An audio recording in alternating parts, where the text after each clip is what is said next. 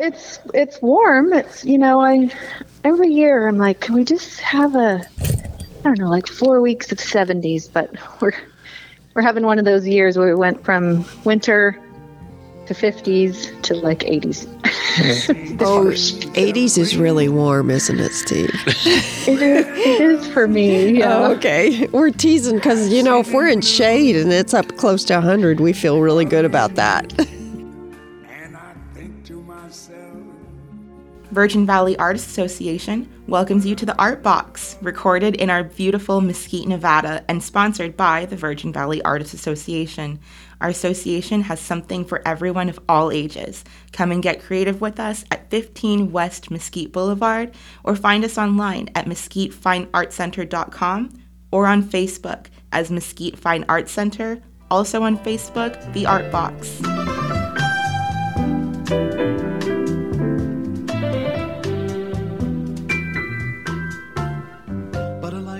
Let me introduce Monica,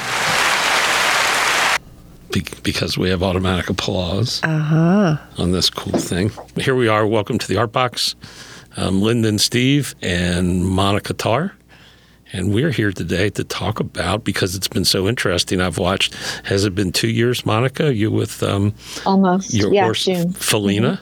Mm-hmm. You want to tell us a little bit about yourself? From a horse perspective, I grew up with them since I was 8. I had a pony. I rode the neighbors' horses, Will Muck stables, if you let me ride your horse, that kind of thing. But I grew up in Southern California in a kind of deserty climate. And at the time, we just did our back trail riding. I did some reining. I kind of taught myself in a few horse shows here and there, which I loved doing, but we didn't have a trailer. So I had to have friends, take me to horse shows and 4-H and all of that stuff. And then took a break in college and graduating high school and jobs and things like that. So when I moved to Denver, I think I was just shy of 30. I decided I would like to have a horse again, and I would like to ride dressage because that's what I always thought was super pretty. And for anyone who doesn't know, it's the Olympic discipline where they wear the tailcoat. And back in the olden days, before everyone started wearing helmets like good people, they wore top hats. So that might. Okay. Yeah. So it's the top hats and tails event that looks like it looks like the horses are dancing. Oh, okay. So you didn't barrel race? No, I did like play days and stuff, gymkhana, but I've never been a speed person.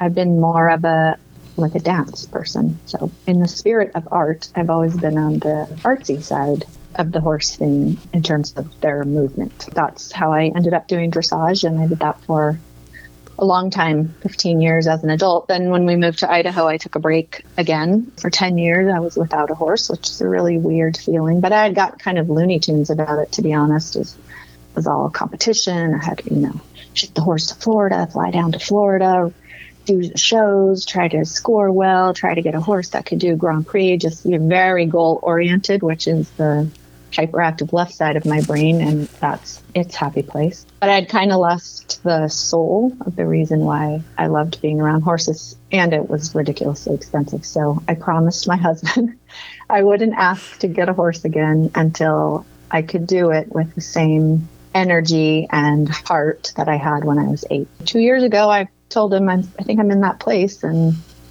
said okay. And I made a phone call to a local trainer and said I'm ready to start looking. And she said, bad timing. There's no inventory. We had an influx of people move here after COVID. It's like, well, keep your eyes open. She said, well, I got these 2 kind of wild Andalusian mares if you want to come and look at them, but that's all I have right now. I'm pretty slim pickings. I'm like, I'll come and look. Did not plan to get a wild horse, but I saw Felina in the pen trotting around, and she had amazing movement and is a small statured horse. I'm little. I'm only 5'1". I looked at Marion and I said, how much do you want? And she told me, and I said, I'll take that one because there were 2 of them in there. And that's how Felina and I came to be. And she was, for the most part, a wild horse. Not Mustang wild, so she was kept on a ranch, but not by very nice people. So she had human interaction, and it was quite negative. Didn't know the extent of it until after the purchase, but I don't regret it because I never had that experience. And I went into this one with whatever horse I get, I want to have a relationship with. I want to be able to ride without a bridle someday. I want to be able to do liberty work, which is just when you're standing in a space, could be an arena, pasture, and the horse follows your movement and you're communicating without any tack. For anybody who's watched Heartland, in the beginning, the main character works with a black horse in a pen with no tack on it, and that's called liberty work. And so that's a new aspiration of mine, and that kind of relationship was what I was after. That's how we got started. Did Felina have her name already? She did not. She had no name. She had a dreadlock tail. Nobody had ever brushed it. She had knots all in her mane, and she was terrified of people. Terrified. You couldn't get anywhere near her. She's an Andalusian, which is a Spanish breed, although she was born here in the United States. But I thought I would try to give her a Spanish name. It's kind of a funny story, but my dad loved listening to old cowboy music, and one of them was Marty Robbins. And we used to sing along together to this song that's called, I think the song is actually called El Paso, but it's a ballad about gunfighter who falls in love with a waitress in the tavern, and then he shoots another guy out of jealousy, blah, blah, blah. Anyway, the girl he's fighting over, her name is Felina. And so that's how she got her name. So one more question about that then. Cats don't know their names, I don't think. Dogs know their names. The horses know their names. I don't think they necessarily do. Similar to the other animals, they know your voice. They know the tone, because many times I call her Missy, because I started calling her Miss Felina, and then I just call her Missy now. And so I'll say from my car, I'll look out towards her and I'll just say, Missy, and she'll turn her head around and look. She doesn't always walk towards me, but she always looks at me. Someday she's like, yeah, can you just go away? Can you just put me in the pasture and leave me alone? She's very expressive. She's the most expressive animal I've ever had. When you got Felina and brought her to your house, did you think, oh my gosh, this was a crazy idea. What in the world am I doing now? And then also a follow-up question, how did you start working with her and get her to trust you? I've never worked with horses at all, so I'm all ears here. I have had a couple times where I didn't think that I made a bad decision, or I've never wanted to give up. But I have made decisions that turned out to scare her or set her back in terms of her being scared of a particular thing. And I didn't know what they were, so I had to kind of find them out by accident, trial and error. And so I've been in tears a couple times because we had setbacks, and it was pretty much based on her trauma being reactivated and her ending up being scared of something. Mostly just that. But I told myself from the get-go I would go as slow as was necessary, and I would not, that my main goal was to have a relationship with this horse and help her find what she's capable of in a space where there doesn't need to be fear, because that's kind of what she grew up with, I think, in her encounters with people. We don't know exactly what happened, but we're kind of putting the pieces together as time goes on. So those have been the main hiccup, and I usually have to find them out by accident, which makes me feel extra bad. But I'm better at preventing them than before, and I have gotten dumped once, and it was totally my fault. Things were going great, and I literally said, let's do it one more time around. And she had had enough, and she took off, and I bailed. So, oh wow. Yeah. And it hurts when you're 50-something to fall off a runaway horse. Anyway, it wasn't her fault, because I kind of knew that she was at her edge, and I'm finding out that she's the kind of animal that you have to be really quick to notice when she's at her edge, and then you need to kind of back down instead of push against it, right? Because you want her to build muscle, get stronger, make it ultimately more comfortable. She just doesn't have that temperament, and she has zero tolerance for discomfort, and she still doesn't trust people 100%. So I'm learning that in order for both of us to feel safe, we do new things only to a point, and then we back it down to comfort zone, and then we try again the next time. And it's working. I mean, she has developed muscle and she's learned lots of new things. She's incredibly smart. She just doesn't have the capability to grind through stuff like a different personality animal would. Same with people. Understand. When you started working with her, if you can take me back to when you first brought her home, would she let you pet her, or did you approach her with food? How do you even start working with a horse who's been abused and who is somewhat wild? Yes, I'm a learner type person. So I went and seeked out a couple of online programs that were facilitated by people who are into this thing that we call natural horsemanship. So they've studied the way horses communicate with each other. They've taken wild Mustangs and domesticated them and trained them and made them safe horses. So I started watching those guys right away. Got the help of a couple people who were familiar with those tactics, and sort of together, she was put into this very large stall, horse stall.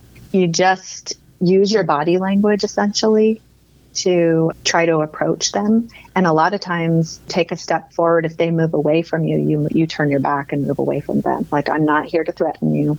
You don't look them in the face. You don't try to touch them.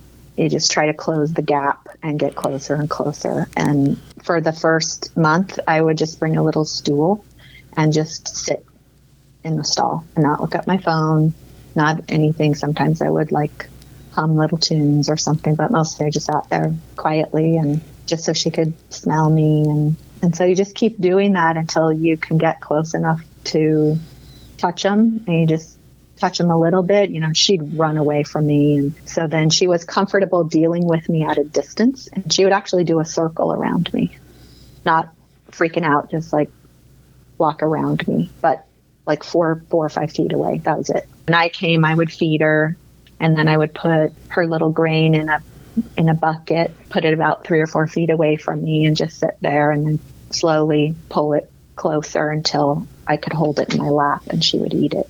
But if I touched her nose, she would walk away. So you just keep doing that until you can get close enough to put a halter on them. That's already building a lot of trust. So then to lead them out of the pen into maybe a little arena or something, they're actually pretty good about that part, because at least she was. She didn't care about being led once we could get the halter on her and touch her. And even to this day, she doesn't like to be petted a lot. It's really not her thing. Were you ever concerned that she would hurt you, especially at the beginning? No, because I always respected what she told me. Okay. With her ears or her nose. She has this thing where she really doesn't want to do something. She wrinkles up the side of her nose. It's not something humans can do. She's funny. If she thinks you're listening to her, she is pretty patient. She won't always do what you want her to do, or it might take longer. And the other thing that has worked is that because I'm goal oriented, I literally sit in my car for a couple minutes and say, the outcome of today will be whatever it will be, and that will be fine. And if I approach her with that mindset, she's always much better. Steve, we're interviewing a horse whisperer here, right? It sounds like you had to have an incredible amount of patience and great observation skills and some good old intuitive thinking. Well, when was the first time she could be groomed? Probably after I moved her to the new place, probably not until November a year ago, and just for a little bit. And it took me probably 6 months or more before I clipped her in the cross ties. So, when you bring them in to get brushed, you one lead rope thing on one side of the halter and one on the other side. And that's typically what you do when you groom them. But it took me a long time because the place to groom her was closed on 3 sides. And one of her big things that she will probably never get over is a fear of confinement. And every new thing that I introduced her to had to be done in the arena. You just have to let her, and this is what the horsemanship people say, whether it's a new brush turning the clippers on, trying to get them used to a whip going over their body and a flag so they're not scared. Any of that has to be done in a giant space, and they have to be allowed to back away from you. And then the minute they stand still, you take the pressure off. Like, set it down, turn away, don't look at them, phase them, but you never force them to stand still into it because they're flight animals. So you never interrupt that response. They're allowed to move away from you. You just walk with them. Like, okay, you want to back up the entire length of the arena? That's fine. Well, you learned quite a bit, didn't you? I did. Yeah. Yeah. And if you listen and you watch and you don't get tied to a certain outcome, you can read them pretty quick, actually. I guess it helps being retired. or are you retired? Am I making an assumption? No, I'm still working. I'm a health coach by day, but I coach people for a living. That's the other thing. And I'm a yoga teacher. So I couldn't have had a horse like this before yoga teacher training and coach training and things like that, because I've had to increase my own awareness and intuitive powers for myself. What am I doing? What are my behaviors? What do I need to change? What's difficult? And giving yourself grace. And if you can't give yourself grace, you probably can't give it to another being. And I couldn't have done that. Wellness coach and yoga, that's not working. When I say working, I'm thinking of contact centers and conference calls doing that and anymore. corporate training, and that's what I mean by work. Steve, when was the last? and which actually would make the horse thing quite a bit harder because you leave work with a certain stress level. Hard to get rid of it. Yes, you do. Steve, when was the last time you were in a yoga class? How would you like to say never? I'm thinking that because yoga's a lot of work. Is it? Oh my gosh, yes. Yeah, but it's not like work. Oh, okay. I think. I don't know. I guess I can't say. It's an antidote to work, actually. There you go. But it is physical, but it is also very mental, but in an intuitive way. I know Linda's thinking, Steve, I don't see you at the rec center, so shut up. Well, I owe you a Zoom yoga class then, Steve. There you go. Yes, I would like. I'll try to fit it in. So, Monica, do you consider that this relationship you've developed with a wild horse an art or not, and why?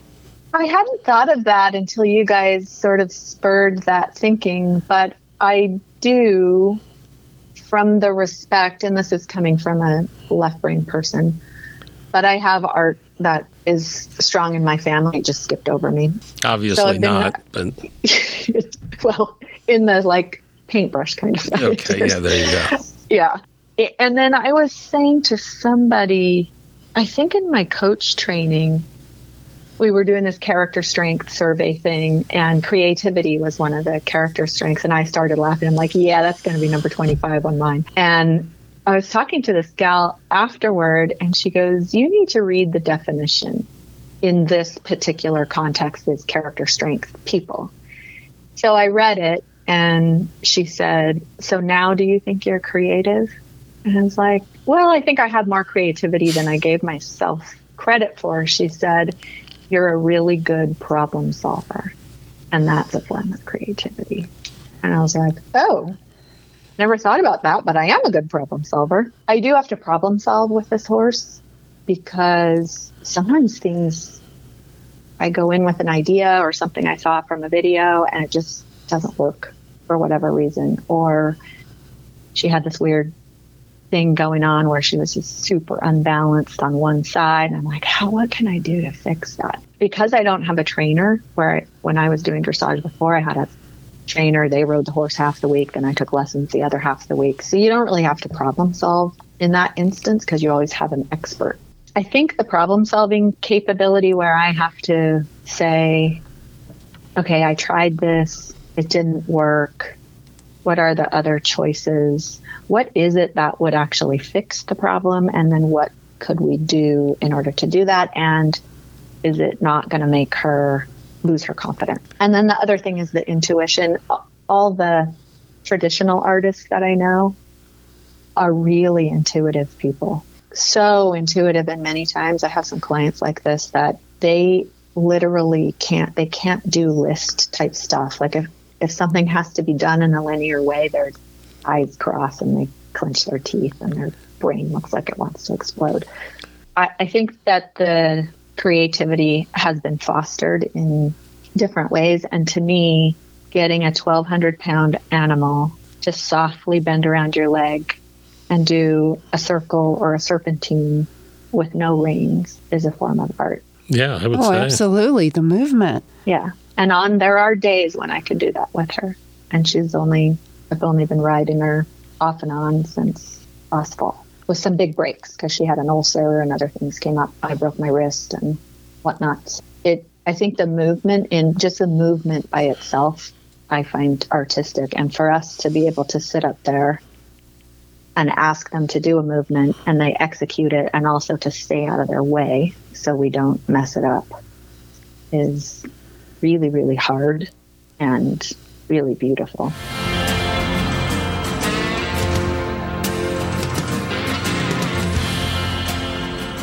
How was it coming back after those breaks, you said? I didn't know about the ulcer or your wrist. Well, it was really hard. I mean, the wrist was extra hard because it was a exceedingly stupid thing that I was doing. And then I had to have a cast. I didn't have to have surgery, but I had to have a cast. So it was a solid 10 weeks before I could be sort of back to normal in the way I handled her. Yeah, like it was my left wrist. So I had to be really careful because you never know if a horse is going to bolt sideways or rear up or do whatever. So I had to be really thoughtful that I never had a lead rope or anything in my left hand. It could drape over my forearm, but that was it.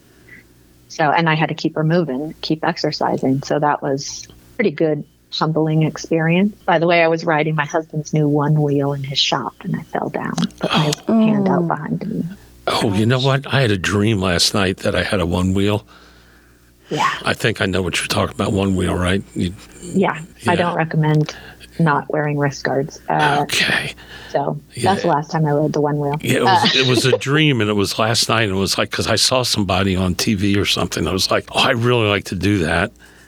And then maybe it wasn't a dream, but it was something that I was like, oh, you better not do that, Steve. And now you just told me, oh, you better not do that, Steve. You better not do that. No. Maybe in the dirt with bubble wrap or something.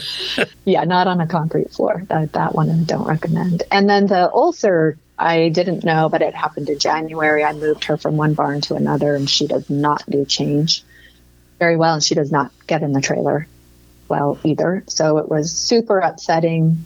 She did the move okay. She kind of shuts down and gets less expressive. When she was acclimated and coming back, she was just doing weird stuff. Like I had finally had a lesson on her. The riding was going well. And then in the middle of a ride, boom, she just stops cold. No. So I kick her lightly, like, you know what to do to move forward. No. Ears back, warning bucks. I'm like, what is going on? Took me a while to figure that out. Truth be told, I contacted a friend of a friend who's an animal communicator. She's the one who helped me figure it out. That took about 6 weeks to heal for her. What do they have to do to heal that? Just medicine?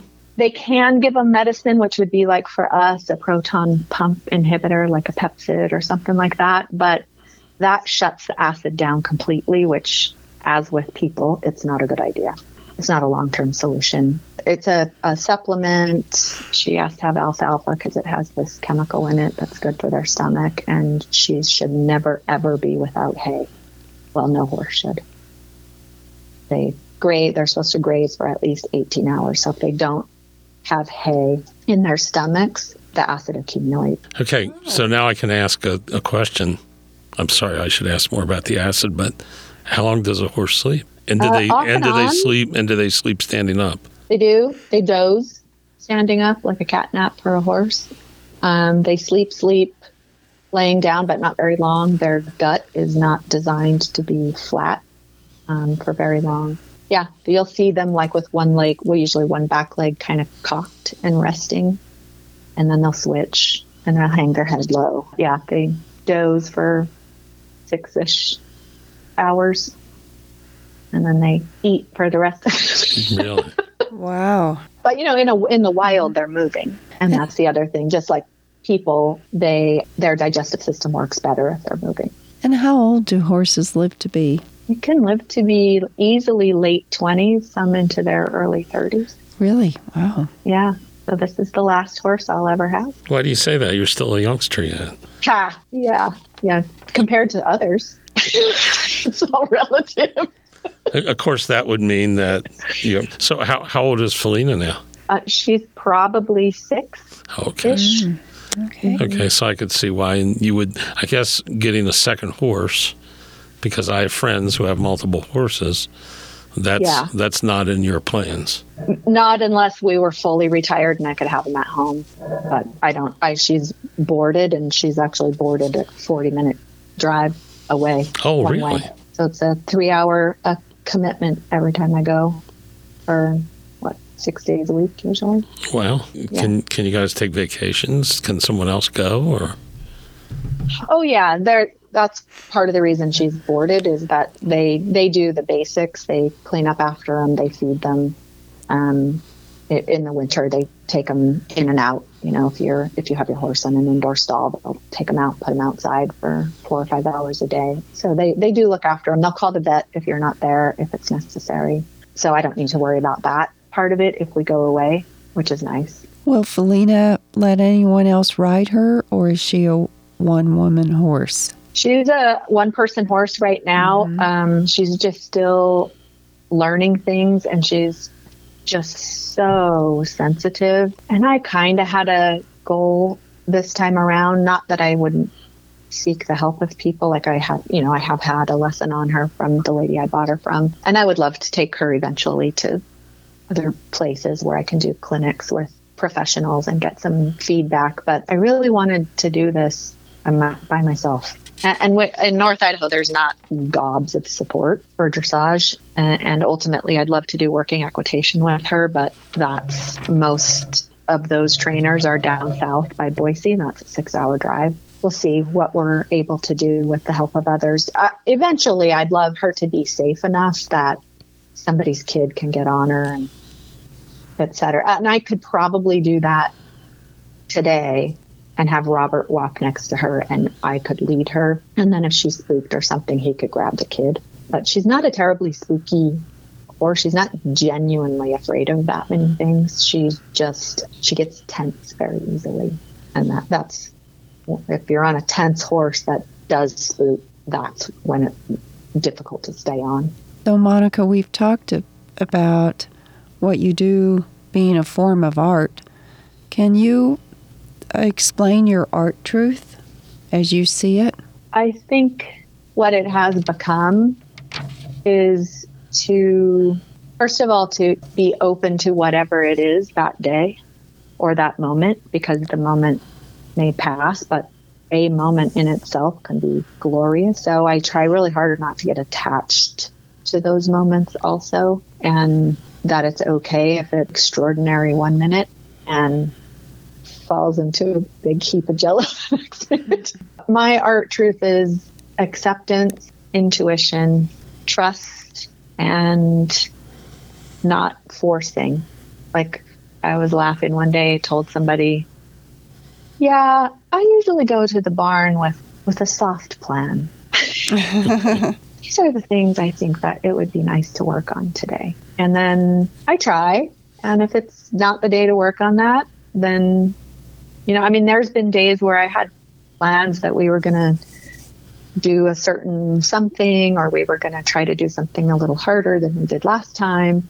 And I get there and she's, especially early spring, she's totally bananas. Like, her feet are barely on the floor. I'm like, guess that's not what we're doing. I guess you're just going to run around in the arena until you burn some of this off. And so there are days like now, it seems like the ulcer's acting up a little bit. Yesterday she sees me come toward her with the saddle pad and the saddle, and she starts kind of prancing around in the cross ties and looking at me with the sideways look, a little bit of whites in her eyes. And I just walk up to her and I said, I'm never going to hurt you. I'm never going to hurt you. I'm just going to put the saddle on am not going to get on unless you say it's okay. But we're going to work with the saddle on and the bridle, and I'm going to stand on the ground. And then she settled down. But it's just really interesting because this is not my natural personality, by the way. I am much more like, here's the list. We're getting the list done. We have a goal. We're marching towards the goal. And this horse plus other life experiences have just teach me every day that the beauty of the art of doing this or riding gracefully is the moment that you don't think about it, where it's 100% feel, and you're literally, you can think, whoa, and the horse stops. And it does happen. Not every day, not multiple times a day sometimes, but even with a young super green bean horse like her, there have been times where I went in and I said, the only thing you're going to think about is your position. You're going to keep your body in perfect order, and you're not even going to care what the horse does. You're going to ask certain things, but you're not going to try to move her around too much. And that was the day that I thought, whoa, and she stopped. I did nothing. So those are the days where the art shines through, where nothing is forced, and it's just the two of you communicating with very little gadgets. Like, you could take all the gadgets off and it would still work. Where do you get your ideas for the movements that you do with the horse in the dressage? So dressage is somewhat helpful in that area because they have specified tests. They're actually called tests for every level, and you're meant to start at the lowest level and work your way up, and only when the horse is ready. And at each level, a little more complexity comes in, and it's supposed to be based on the horse's capabilities to do it and the rider. So it's a kind of a gymnastic way to ride, where both bodies are morphing so that they can handle more complexity, much like yoga. I call it yoga for horses. Some of my ideas come from knowing how the tests progress and understanding where she's at. Some of my ideas come from people that I'm following and have purchased their courses. That's where I get most of my ideas. As far as art in your house, I know because I've seen pictures out your back window, which is like Coeur d'Alene. You probably don't need to hang any art in your house because your back picture window is an ever-changing piece of art. Yes. And the way the house is built, every room in the house has that view to some extent. Yeah, our goal is to draw people's eyes out versus in. I like to buy art from places that we've gone on vacation. Yeah, me too. I do. Yeah. I have some equestrian art, but not a lot. Most of it is antique. I'm looking in my office right now. I have started buying art. My line in the sand is, if it makes you stop in your tracks, go out to your car, and come back in, you can buy it. That's a good way to think of it. Yeah. Good advice. Yeah. So those are the pieces that I have. And then there are other, like, we have this beautiful stone fireplace, but there's so many different colors in the stones. We have yet to find a piece of art that fits there. So that's our other tactic, is we don't force it. If we don't love it or it doesn't fit where we want to put it, not that art has to match your sofa, because I don't believe that, but that space needs a particular piece of art because of the way the stones overtake everything. Then we just leave it blank. We don't put anything up. What kind of art are you usually drawn to? Abstract, impressionistic, realism? I have a little bit of everything, but this is interesting. The older I get, the more I appreciate abstract. I used to be a very realistic person, and I do love photography. There you go, Steve. I do, actually. I'm not just saying that because you're on the podcast. I really do like photography. I like art that kind of also that tells a story. So it can be a watercolor or a sketch, or it can be kind of any medium. But if it tells a story, it's a little bit more like a sequence. I'm looking at the one in my office right now, which is an Alaskan done by an Alaskan lady, and it looks like it's watercolor. And she is telling native, each print tells a story about a native activity like ice fishing, whaling, reindeer hunt, the dog sledding, and they're grouped. Those 4 things are grouped together, and I just get a kick out of that. I smile every time I see it. And I really enjoy sculpture.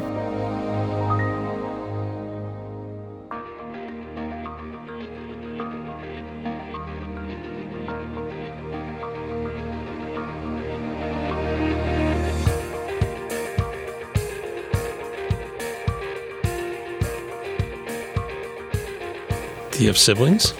I do. I'm the only one who had a horse, but my second oldest sister, she's 10 years older than me. She's an extremely gifted artist, very gifted. My oldest sister is a master gardener, so she practices her art in the garden, and she's very good at it. Even though she's another left-brain person, she has become extremely gifted in her gardening. And then me, I do the horse thing. And my brother was also a very gifted, more sort of traditional sketch painting type artist. And my mother's dad was a painter. He painted, so he was born in 1901, and he and his brother ran a painting shop back in the ancient times when they had to hand paint delivery trucks and safes. Really? Oh, wow. Mm-hmm. Sounds like a lot of artistic genes in that family, huh, Steve? It sure does. Yeah. And I'm pretty sure my dad had perfect pitch. He played about 5 instruments and never, ever took a music lesson. Really? It's weird instruments, too. It's like amazing. The electric guitar. It's amazing the number of artists who have no formal training. Yes. At least that we interview. Yes. I think I danced a little bit just for fun in college, and I loved, and out of college. So when I had my first real job, I loved going there because I loved being around those people whose in their soul they were dancers. I'm not sure they could fathom not doing it. They might curl up and die if they couldn't dance. And I thought, wow, it must be really cool to have that kind of spirit in you that it just burbles out. I loved being around those people. I guess. And the live performance people, the performing arts folks, they're a different breed. Mm-hmm. And there's always a lot of inspiration, a lot of excitement, a lot of energy. Yes. Yes. And they're sort of werewolves. They do everything at night. As do developers. That's true. Yes. And that is, most developers I know have a creative outlet off work. They're, I think people think that those folks are very left brain, but most of the ones that I know that were, really good and really good at making the software jump through hoops, they were very creative people and oftentimes did some sort of creative thing. And certainly in art in itself. Turning towards the future, what excites you about Felina and what's next? Tactically, I would really love to get her over the fear of a trailer in case I need to take her somewhere. But she's so terrified of it. Breaks my heart. What does she do when you put her on a trailer?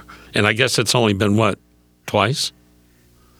It's only been 1, 2, 3 times. Twice with me. Well, it's quite a hassle to get her on. I mean, that's a miracle in and of itself to get all 4 feet on. She just quivers. You can tell she's just terrified. She'll get her 2 feet on and she'll just shake. It breaks your heart. It does. Something really bad happened to her in a confined atmosphere. And the minute she feels confined, it's It's just like super scary. So I would like to get her. My biggest thing is that I am the place that she knows when she's with me, she is always safe. And that will make her a safe horse. And we'll have lots of fun together when she feels as though she's always safe with, like, I have her back all the time, including I'm not going to push you past your limits, just up to them. I would love someday, you guys will have to Google this. This is my big thing that I would love to be able to do with her, is this thing called working equitation, which came to be out of the ranching and bullfighting traditions of Spain and Portugal. So she's built for it because it originated, with Andalusians and Lusitanos that come from that area. But it's a 3-day thing. You do one day is a dressage test. The next day is a whole bunch of obstacles, like a bridge and a gate and all these things you have to serpentine around and a little jump. And so it's basically to emulate obstacles you would find on a working ranch. There's a water obstacle. And you have to do that one for style.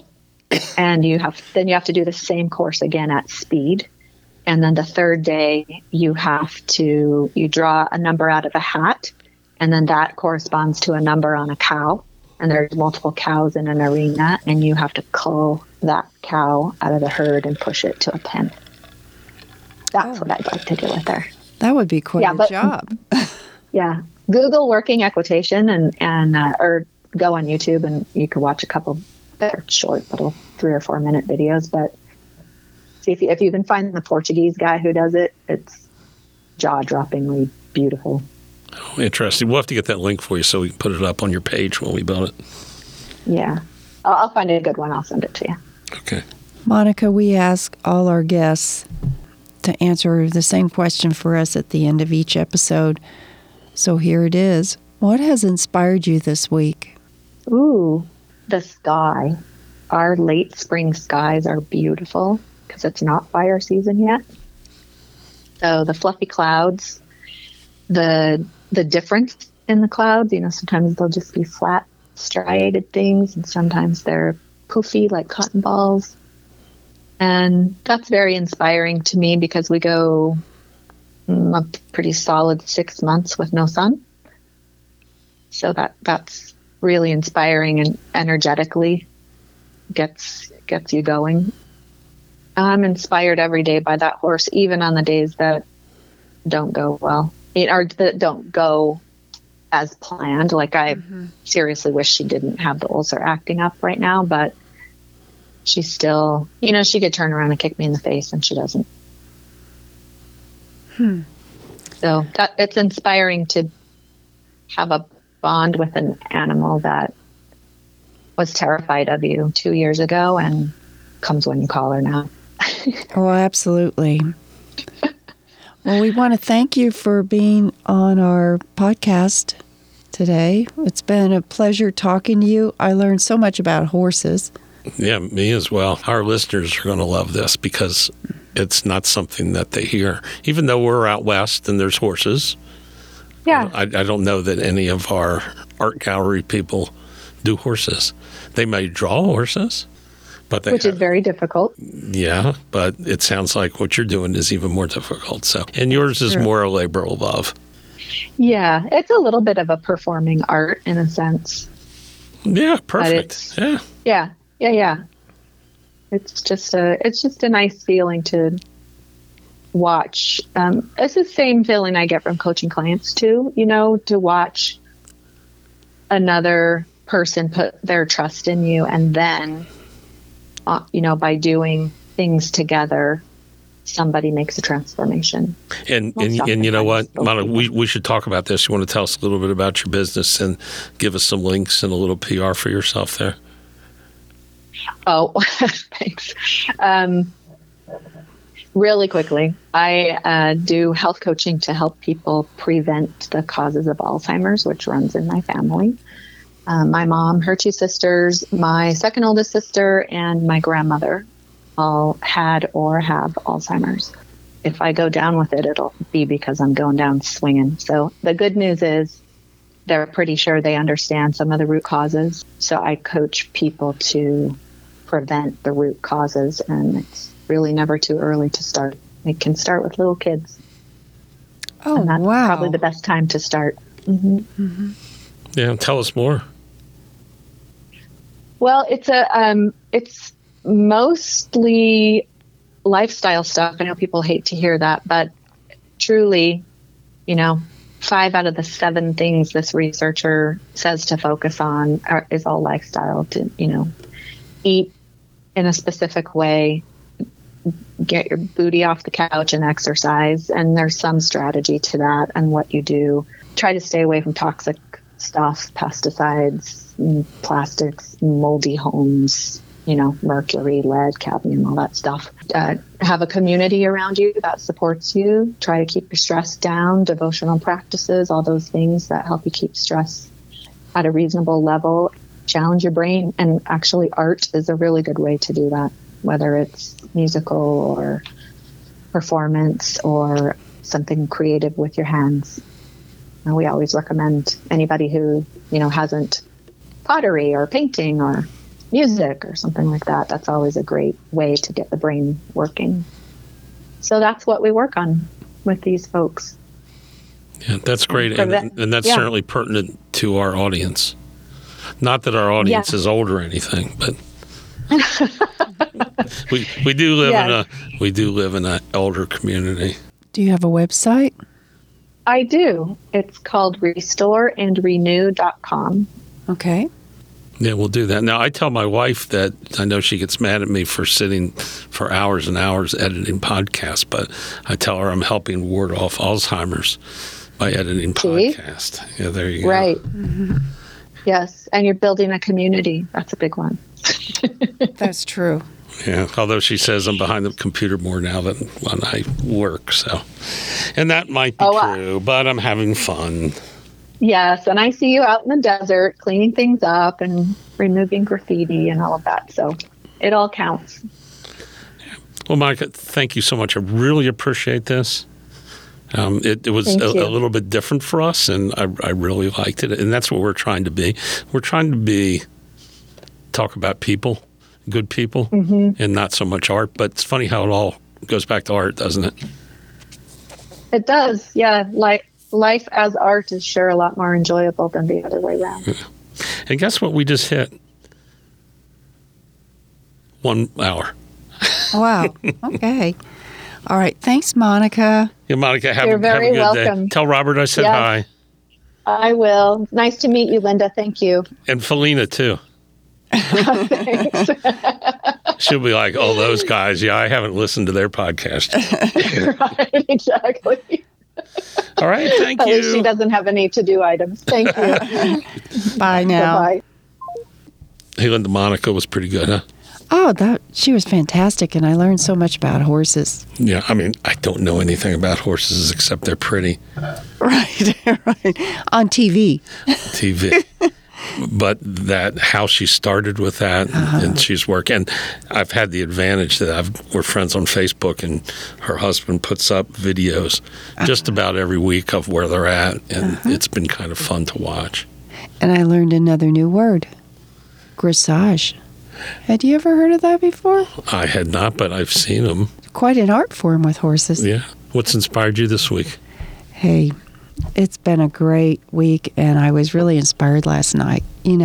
Terry Wayne Project, the band out of Las Vegas, is at the Casa Blanca this week, and they were playing great music, and it was really wonderful because this group of young guys were there. They were at a stag party, and the gentleman getting married works at Zion National Park. In fact, they all do, and his wife works at Zion, and they're getting married at Zion, but they were just there having such a great time. There was so much energy and so much fun, and everybody was electrified. Oh, and there was a lady, she must have been at least 94, and she was out, she could barely walk, but she was out there dancing to all the young songs, and everybody got around her and clapped. And, there's so much energy and excitement and respect and just a value for each other no matter what you do together, whether it's hiking or dancing or doing art. And that's always inspiring to me. But last night it was especially inspiring. There's hope for the human race. Right. What's inspired you this week, Steve? Was our interview, besides our interview with Monica, that was excellent, but our interview with Nicholas. Oh, yes. Nicholas' interview was great. Mm-hmm. He was a nice person. I've a lot of things in my head that I think, gee, what can I do? I've learned that you can not do much, but you can bring awareness. And I liked also that his art it wasn't meant to be beautiful. It was meant to be thought-provoking. So that's inspirational that there's people like Nicholas. Yes, absolutely. And Monica. And that 95-year-old lady dancing to the Terry Wayne Project last night. And the kids having such good, clean fun. Yeah. It was fun to see all of that. So life is fun. I wish I was 24. I enjoy being where I am. I like being retired, having time to do fun stuff like the podcast and my art. When we were young, we all worked so hard all the time. Yes. We worked hard. Mm-hmm. So, in a lot of hours. And one other thing that inspired me. What? Was that you got up to Fallen Rock Cave. Okay? And I liked your story of how you got there. And then I liked your pictures. I got to see Fallen Rock Cave again. God, it's just so great. It is. It's museum quality petroglyphs. And, that was quite inspirational for me as well, because I was with a best friend who helped me get through some personal challenges. I picked up a snake. Yes, you did. It was dead, but still, non-smelly it was a non-smelly snake. It was hit by the side of the road, and I've never done that before. It was a large gopher snake, Great Basin gopher snake. It was really interesting. The skin was so soft. I hadn't expected that. And then my good friend also encouraged me to challenge myself to actually get up into that cave, because it's quite difficult to do no matter how you do it. And I have to say it was more intimidating to me than hiking up Angel's Landing. Oh, was it really? It was. Because I've said that I've done Fallen Rock Cave the first time, and I said never again. Mm-hmm. And then I had somebody wanted to go, so I did it again, and I said never again. I know. And I will say, I'm not going to say never, never say never. I'm already thinking about the next time. Yeah, I just think about the drop, about 40, 50 feet drop from there. Yeah, that's true. No matter how you get there, there's a huge drop. I would caution that only really good hikers attempt that, and I don't include me in that group. I was going to say, I don't include me either. Yeah, so this is Linda and Steve coming to you from the Mesquite Works Steam Center studio, and we probably have some adventures in our souls, so we hope we'll be back for the next episode. Absolutely. I look forward to this so much, Steve. Thank you. All right, Linda. Bye. Bye.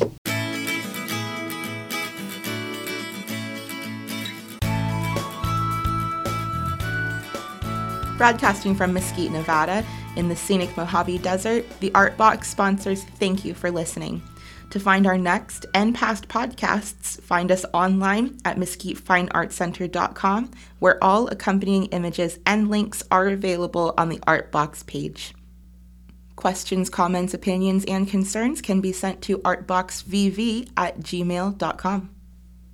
The views and opinions expressed in this podcast are solely those of its hosts and guests and do not necessarily reflect the views and opinions of the Virgin Valley Artists Association.